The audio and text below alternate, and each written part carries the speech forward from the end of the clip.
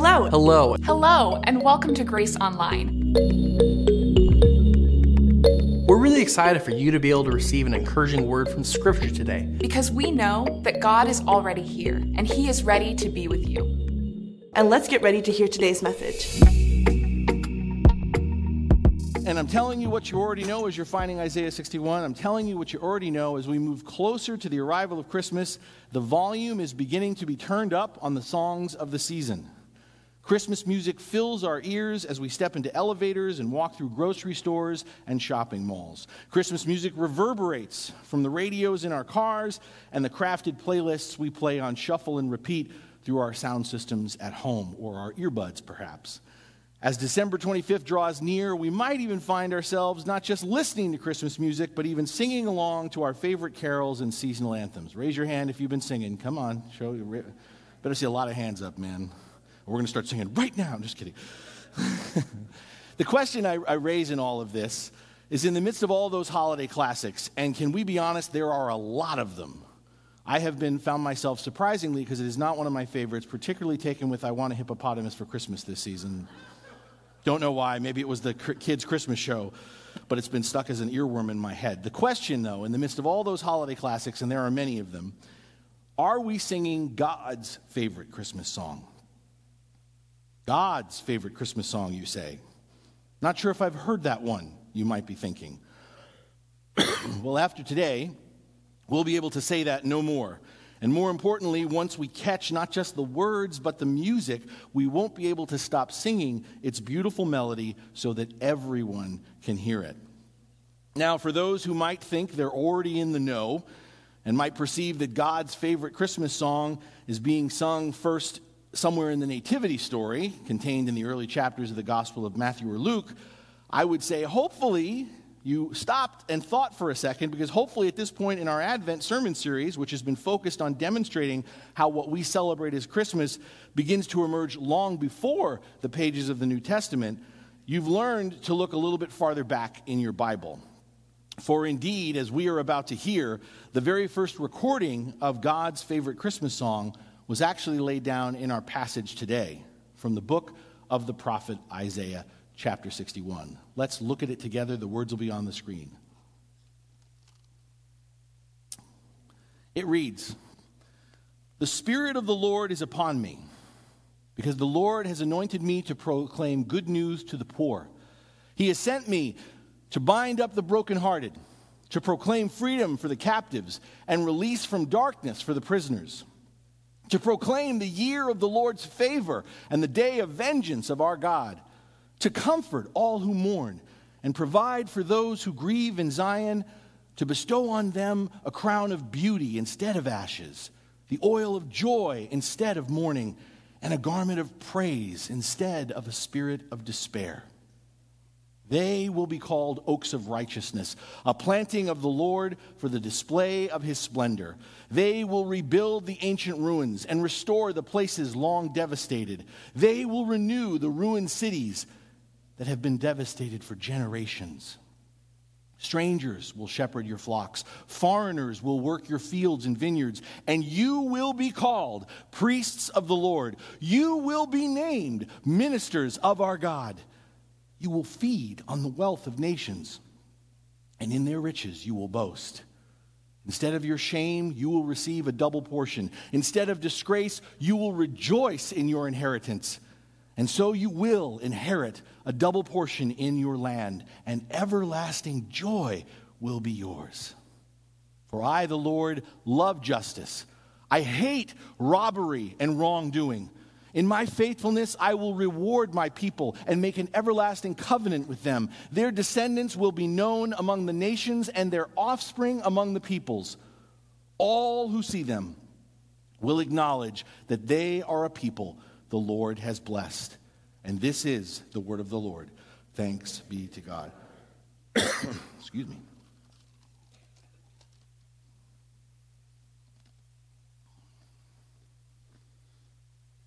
Sometimes we can idealize the past, the good old days, you know? We can idealize the past so that we remain stuck in the past rather than moving forward. We can become so fixated on things not being the way they used to be that we lose sight of the possibilities of something greater, of something better on the horizon.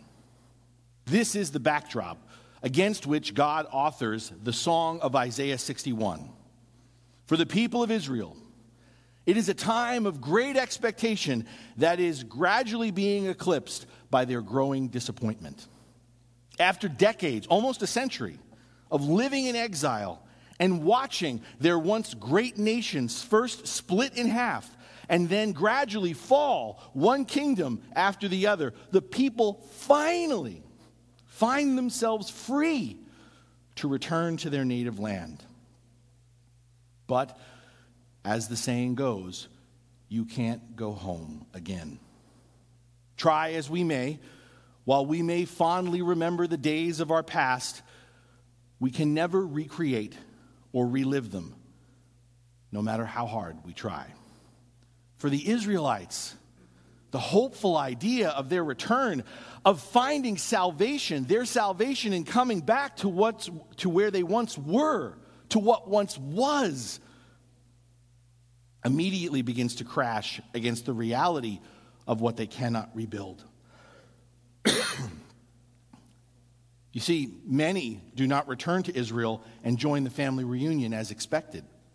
And those who do come back find themselves laboring in vain to restore the temple, the centerpiece of their sense of identity and community. They struggle to get the temple back to its former glory, as well as to rebuild the walls around the city of Jerusalem.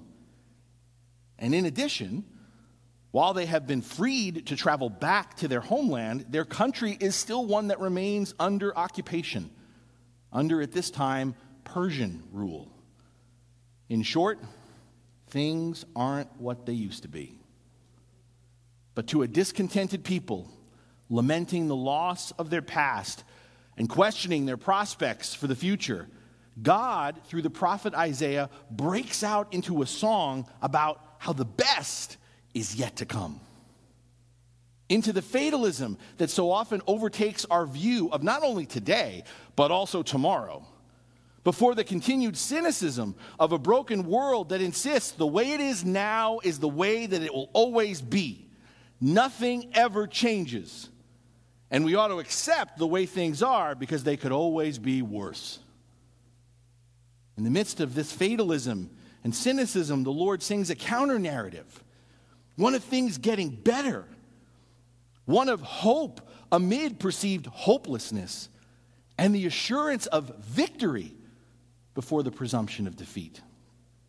God expresses, particularly in verse 3, this alternative vision of mourning turning into joy, of despair giving way to praise, through a succession of vivid images, the most compelling of which involves using ashes as a metaphor. And in the ancient world, if you don't know, ashes were something people would place on their head, covering their face, perhaps even their whole body. And ashes served as an expression of their overwhelming grief, their profound sense of loss. Back then, ashes symbolized having been stung by death, of being utterly devastated, of having suffered a mortal blow. And to a people who absolutely see themselves covered in ashes, as having completely burned out, of their life being over, finished, done, the Lord, through Isaiah, sings of wiping away those ashes and replacing them with a crown of beauty. The beautiful crown envisioned by Isaiah is a garland woven from either laurel leaves or meadow flowers that's shaped into a beautiful headdress. Picture the sort of crown in the ancient world that would be placed on the head of the winner of an athletic contest or upon a bride on the occasion of her wedding day. To a people waving the white flag, ready to call it quits, preparing to give up, the Lord sings not of impending defeat, but of eventual triumph that will rise up out of the ashes of failure.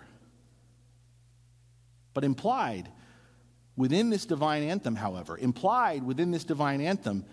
that the freedom being promised, the freedom being offered through this victory, is not the freedom to go back to the way life was. No. To a people who are fixated on looking behind them and returning to what they perceive as the good old days, which weren't as good, which are never as good as we remember.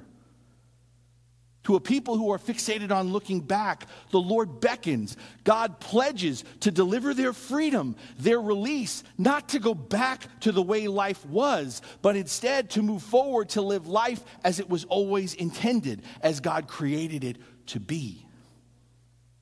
What is anticipated in this divine ode to joy is not the resurgence or restoration of the perceived former greatness of Israel. Make Israel great again. It is the reimagining, it is the transformation of the people's conception of what true greatness is. Or more broadly, our human understanding of what the good life is.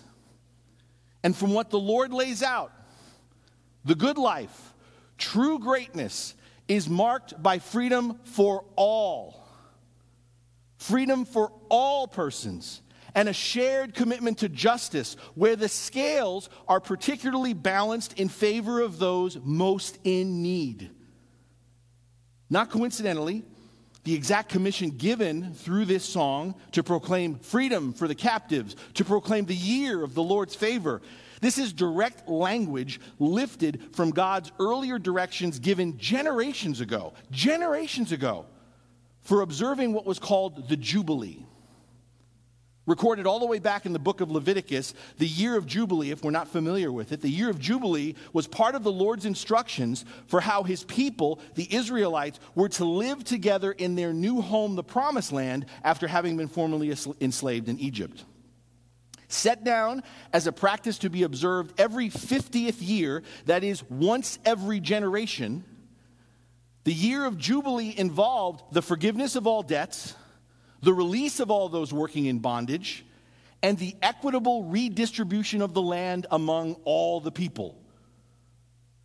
The year of Jubilee was intended not only to be a reminder of the way life was supposed to be, the year of Jubilee was also serving as a practical forced reset for beginning again in actually living life as God created it to be. But if you know the story, if you know your Bible, curiously, tragically, there is no recorded evidence that the year of Jubilee was ever practiced by any generation of Israel. But what humanity has repeatedly failed to put into action, whether by forgetfulness or willful ignorance, the Lord declares will now become a reality. The recalibration and perfect balancing of the social and economic relationships among humankind, no longer observed every 50 years, but practiced permanently, celebrated perpetually. And if we take this now to heart and think, wow, this sounds like the initiation of some strange new radical world order. The truth is, it's actually as old as time itself. Because the song that Isaiah sings on God's behalf, it harkens back to the original harmony built into the fabric of all creation, before everything fell apart. And that original fabric built into all creation is what in Hebrew is known as shalom. Maybe you've heard that word before, shalom. Shalom encompasses universal wholeness, mutual prosperity, abiding peace in all of life.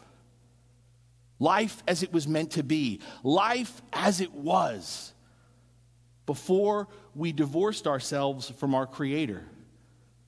Before, in divorcing ourselves from our Creator, we ended up reducing the sum of the human experience to survival of the fittest, to a never-ending division, an ongoing rivalry between the haves and the have-nots.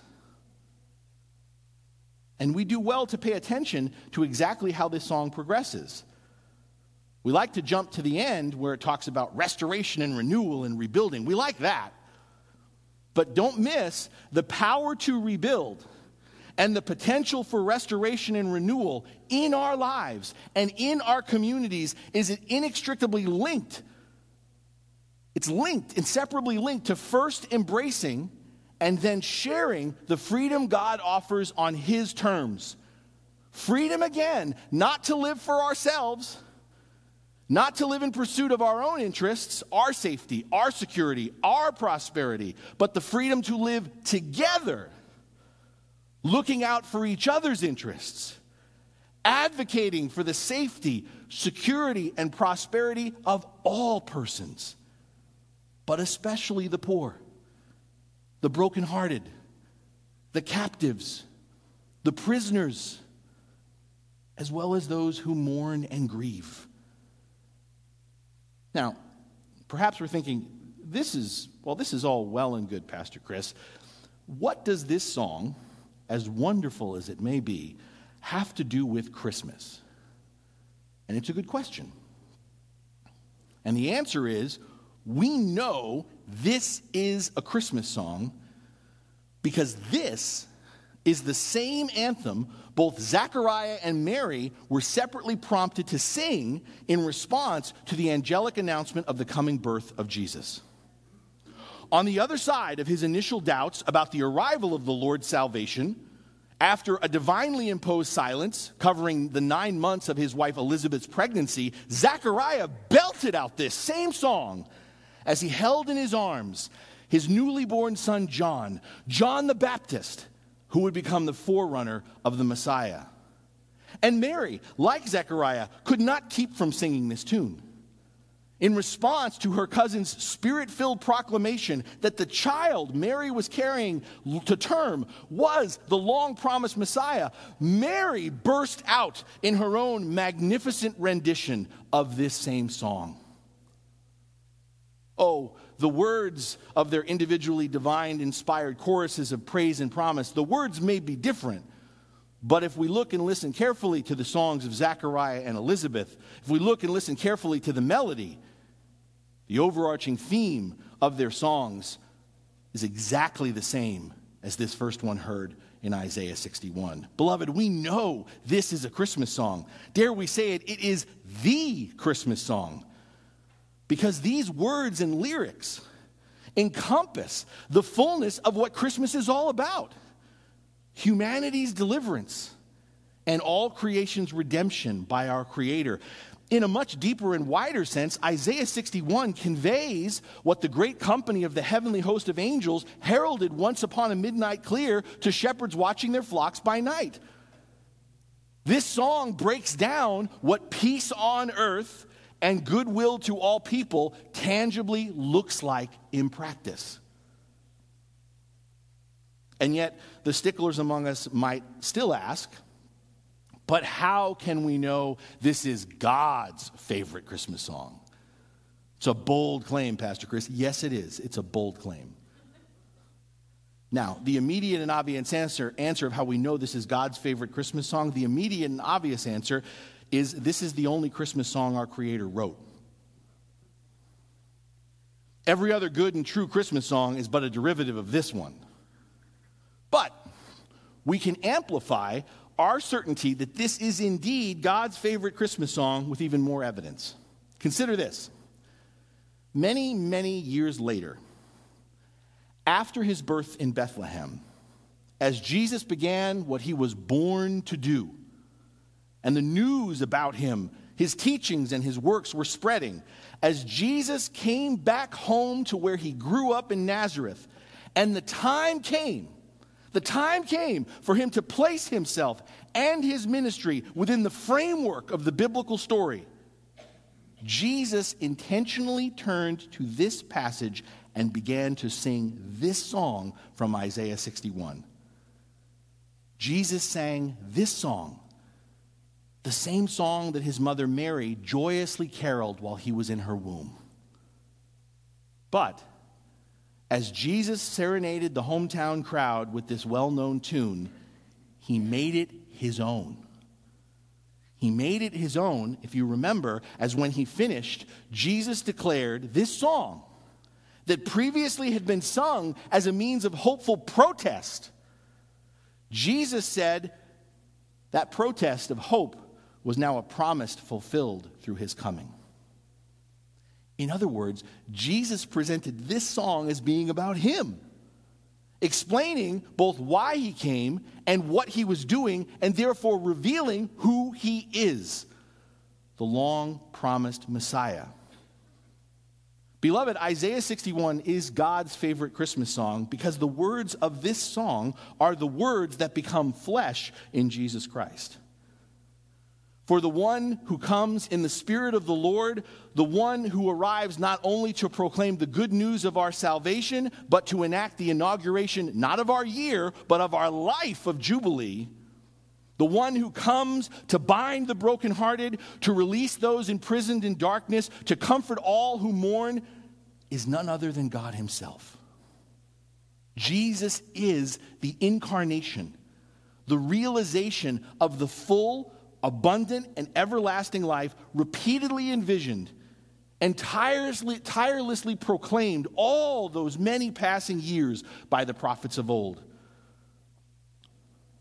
Because what we witness in the life of Jesus, what we witness is more than just talk about changing the world for the better. In the posture, in the teachings, in the actions of Jesus, we witness the embodiment of the life we were meant to live, of the relationship we long to have with our Heavenly Father, with each other, and even with our very selves. Because in a broken world predisposed to conflict, Jesus lived peaceably. In a broken world predisposed to draw lines of separation, Jesus crossed every boundary and barrier that keeps us at a distance. In a broken world predisposed to fear and judge those who are different, those who have failed, those who are perceived as enemies, Jesus continually modeled acceptance, extended forgiveness, and practiced loving service.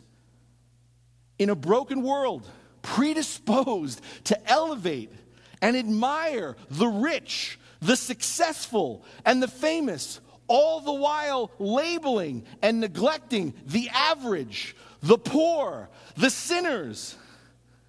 Jesus treated all persons with dignity and respect, while still elevating and advocating for the poor, the abused, the forsaken. In a broken world predisposed to compromise. What's wrong with compromise? For the sake of laying hold of power, for the sake of trying to exercise more control. In a broken world predisposed to compromise for the sake of getting more power or exercising more control, often, by the way, done in the name of the state or in the name of God. To a broken world predisposed to compromise for the sake of more power or more control in the name of the state or in the name of God, Jesus humbly surrendered power. Jesus humbly surrendered seizing control, even to the point of giving up his own life. Instead of taking matters into his own hands, Jesus daily offered his will to the ultimate power and control of our Heavenly Father. And in dying, in living and dying this way, out of the divine truth of unconditional love and limitless grace, Jesus rises from the ashes of this broken world and offers us not just the model, but the means for our life to be healed, for all creation to be transformed forever and ever.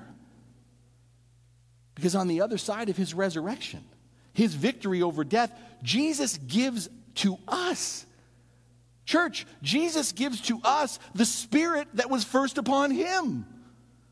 The Spirit that sets us free. The Spirit that releases us from darkness. The Spirit that can turn our mourning and our despair over what we have lost in the moment into everlasting joy and praise through the assurance of our eternal redemption. In other words, beloved, do you get it? Do you hear it? God is still singing this song over you and me. For while we live on the other side of the inauguration of God's promises, while the opening lines of this song are being fulfilled all around us, we have not yet reached the crescendo of this anthem. The final resounding note of its conclusion of all things once and forever being made new. And that's why we keep celebrating Christmas. Not simply to look back toward the first Christmas, Christ's birth into our broken world. Yes, indeed, we look back and we celebrate that. But we keep celebrating Christmas so that we also keep our eyes forward, anticipating the last Christmas, the fullness of our rebirth in Christ into a completely changed world, into a fully transformed creation. It's not the best analogy, but perhaps an insightful way to conceive where we find ourselves in the story of salvation is to think about ordering something online, say from Amazon. How many of us have ordered a gift for somebody off of Amazon this Christmas season? Please raise your hand. Well, whether you have or you haven't, this is what happens with Amazon. When we order a gift off of Amazon, we get an initial response via email that says our order has been placed. A little while later, we get a follow-up email that says our order has been fulfilled. Having been fulfilled means what we ordered, whatever we ordered, has left Amazon's processing center and is on the way. Do we have the package yet? No. It's not on our doorstep, but it's on the way. It's coming. And that is where we find ourselves. In one sense, Christmas has come. Christmas has come. God has come down, and through the birth, the life, the death, and the resurrection of Jesus Christ has fulfilled his pledge to be with and for us. But at the same time, Christmas is still on the way. It's coming, still coming. For through the gift of the Holy Spirit, Jesus continues to be born anew as Christ both works in and through us, growing us, cultivating all creation into the fullness of the restoration and renewal that God promises. We are living in the middle of the song our Creator continues to sing over us, receiving indications, catching glimpses now and then of how the kingdom of God is inbreaking into this world, of the arrival, of the change, of the transformation the Lord is bringing in and through us. Beloved, the song isn't over yet. There are still more choruses to come in God's favorite Christmas song. And some of us need to hear that today. Some of us need to hear there are more choruses to come in God's favorite Christmas song. Some of us need to hear that today, to hear these words of promise, that the assurance that the music is still playing. It may be your faith that's in shambles these days. It may be your faith, your doubts about God, your doubts about yourself, your doubts about others have become greater than your convictions. It may be that your joy is hard to come by right now. Your joy. While everyone else is making merry. While for others, this must be the most wonderful time of the year. For you, it's nothing but a blue Christmas. A blue Christmas that's capping off what otherwise has been a hard, disappointing year. Or maybe it's your hope that's starting to fade. Your hope that's nearly gone. You've tried everything you can think of. You've exhausted all your perceived options. You've called in all your favors, and things just aren't getting any better. And you're beginning to think they never will. If that's you, if that's us, the good news is the song isn't over yet. There are still many more choruses to come in God's favorite Christmas song. Jesus is about to be born anew into our lives and world. God is coming once again in Christ to set us free from whatever is holding us captive. Into the captivity of our chronic lack of faith, God sings. Jesus will deliver the forgiveness and peace, the assurance and courage which we cannot muster from within ourselves. Into the captivity of our debilitating lack of joy, God sings. Jesus will release us from the darkness of our grief, our sense of loss, any guilt or shame that may be burdening us. Into the captivity of our frightening lack of hope, God sings. Jesus will rebuild upon the rubble of all our broken dreams, our failed opportunities. And Jesus will restore our vision and our confidence in putting the work and weight of our lives upon something that lasts, something that will stand the test of time. Beloved, there are still more choruses to come in God's favorite Christmas song. And you need to hear that today, because how we see the future shapes the way we live in the present. How we see the future shapes the way we live in the present. It doesn't take much.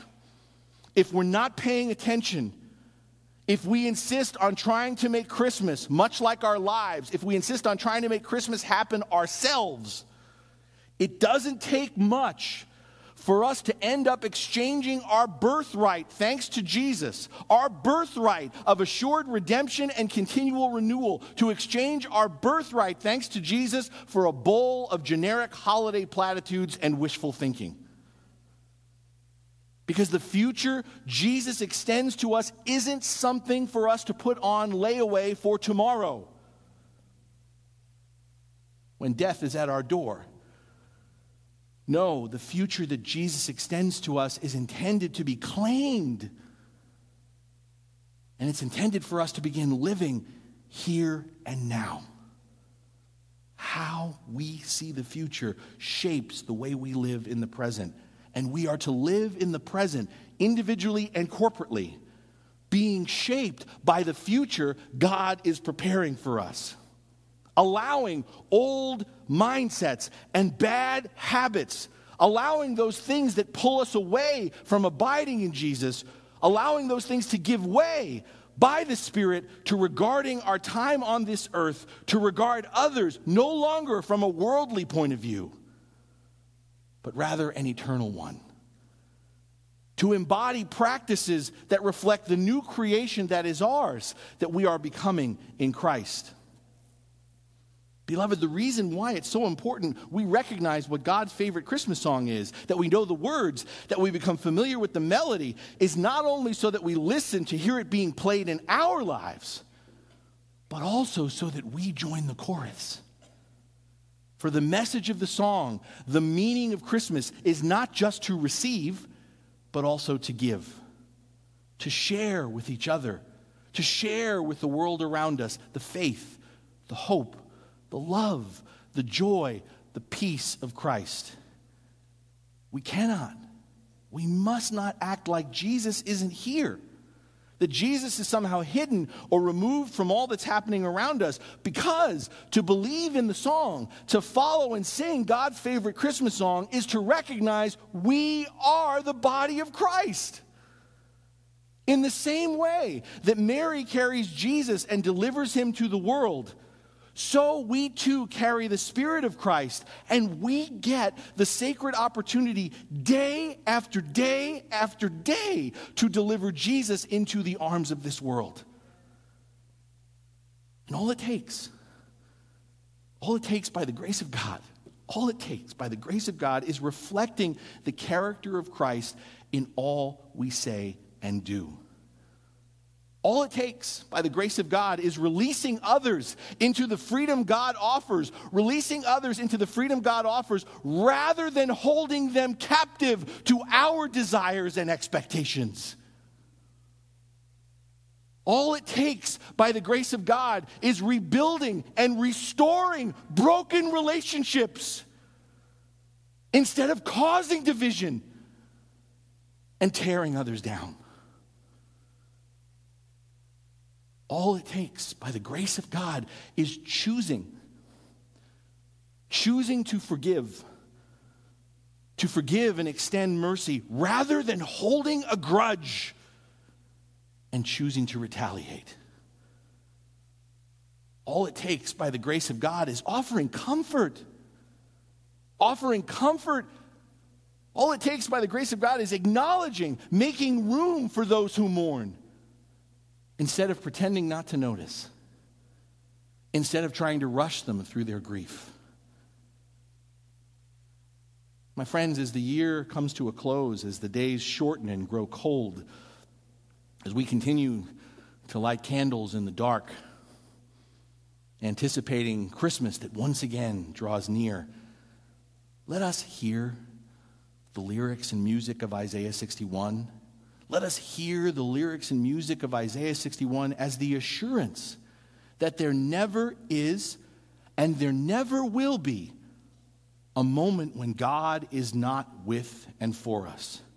When God is not singing over us and making flesh His promises of freedom, of comfort, of restoration. But let us not only hear and take God's favorite Christmas song to heart, let us also add our voices. Let us add our voices to the divine chorus as the Spirit of Christ stirring within us beckons us not only to be changed for the better, but through the Spirit working through us to be a part of remaking this world into the very best it can be. Because this is the word of the Lord. Thanks be to God.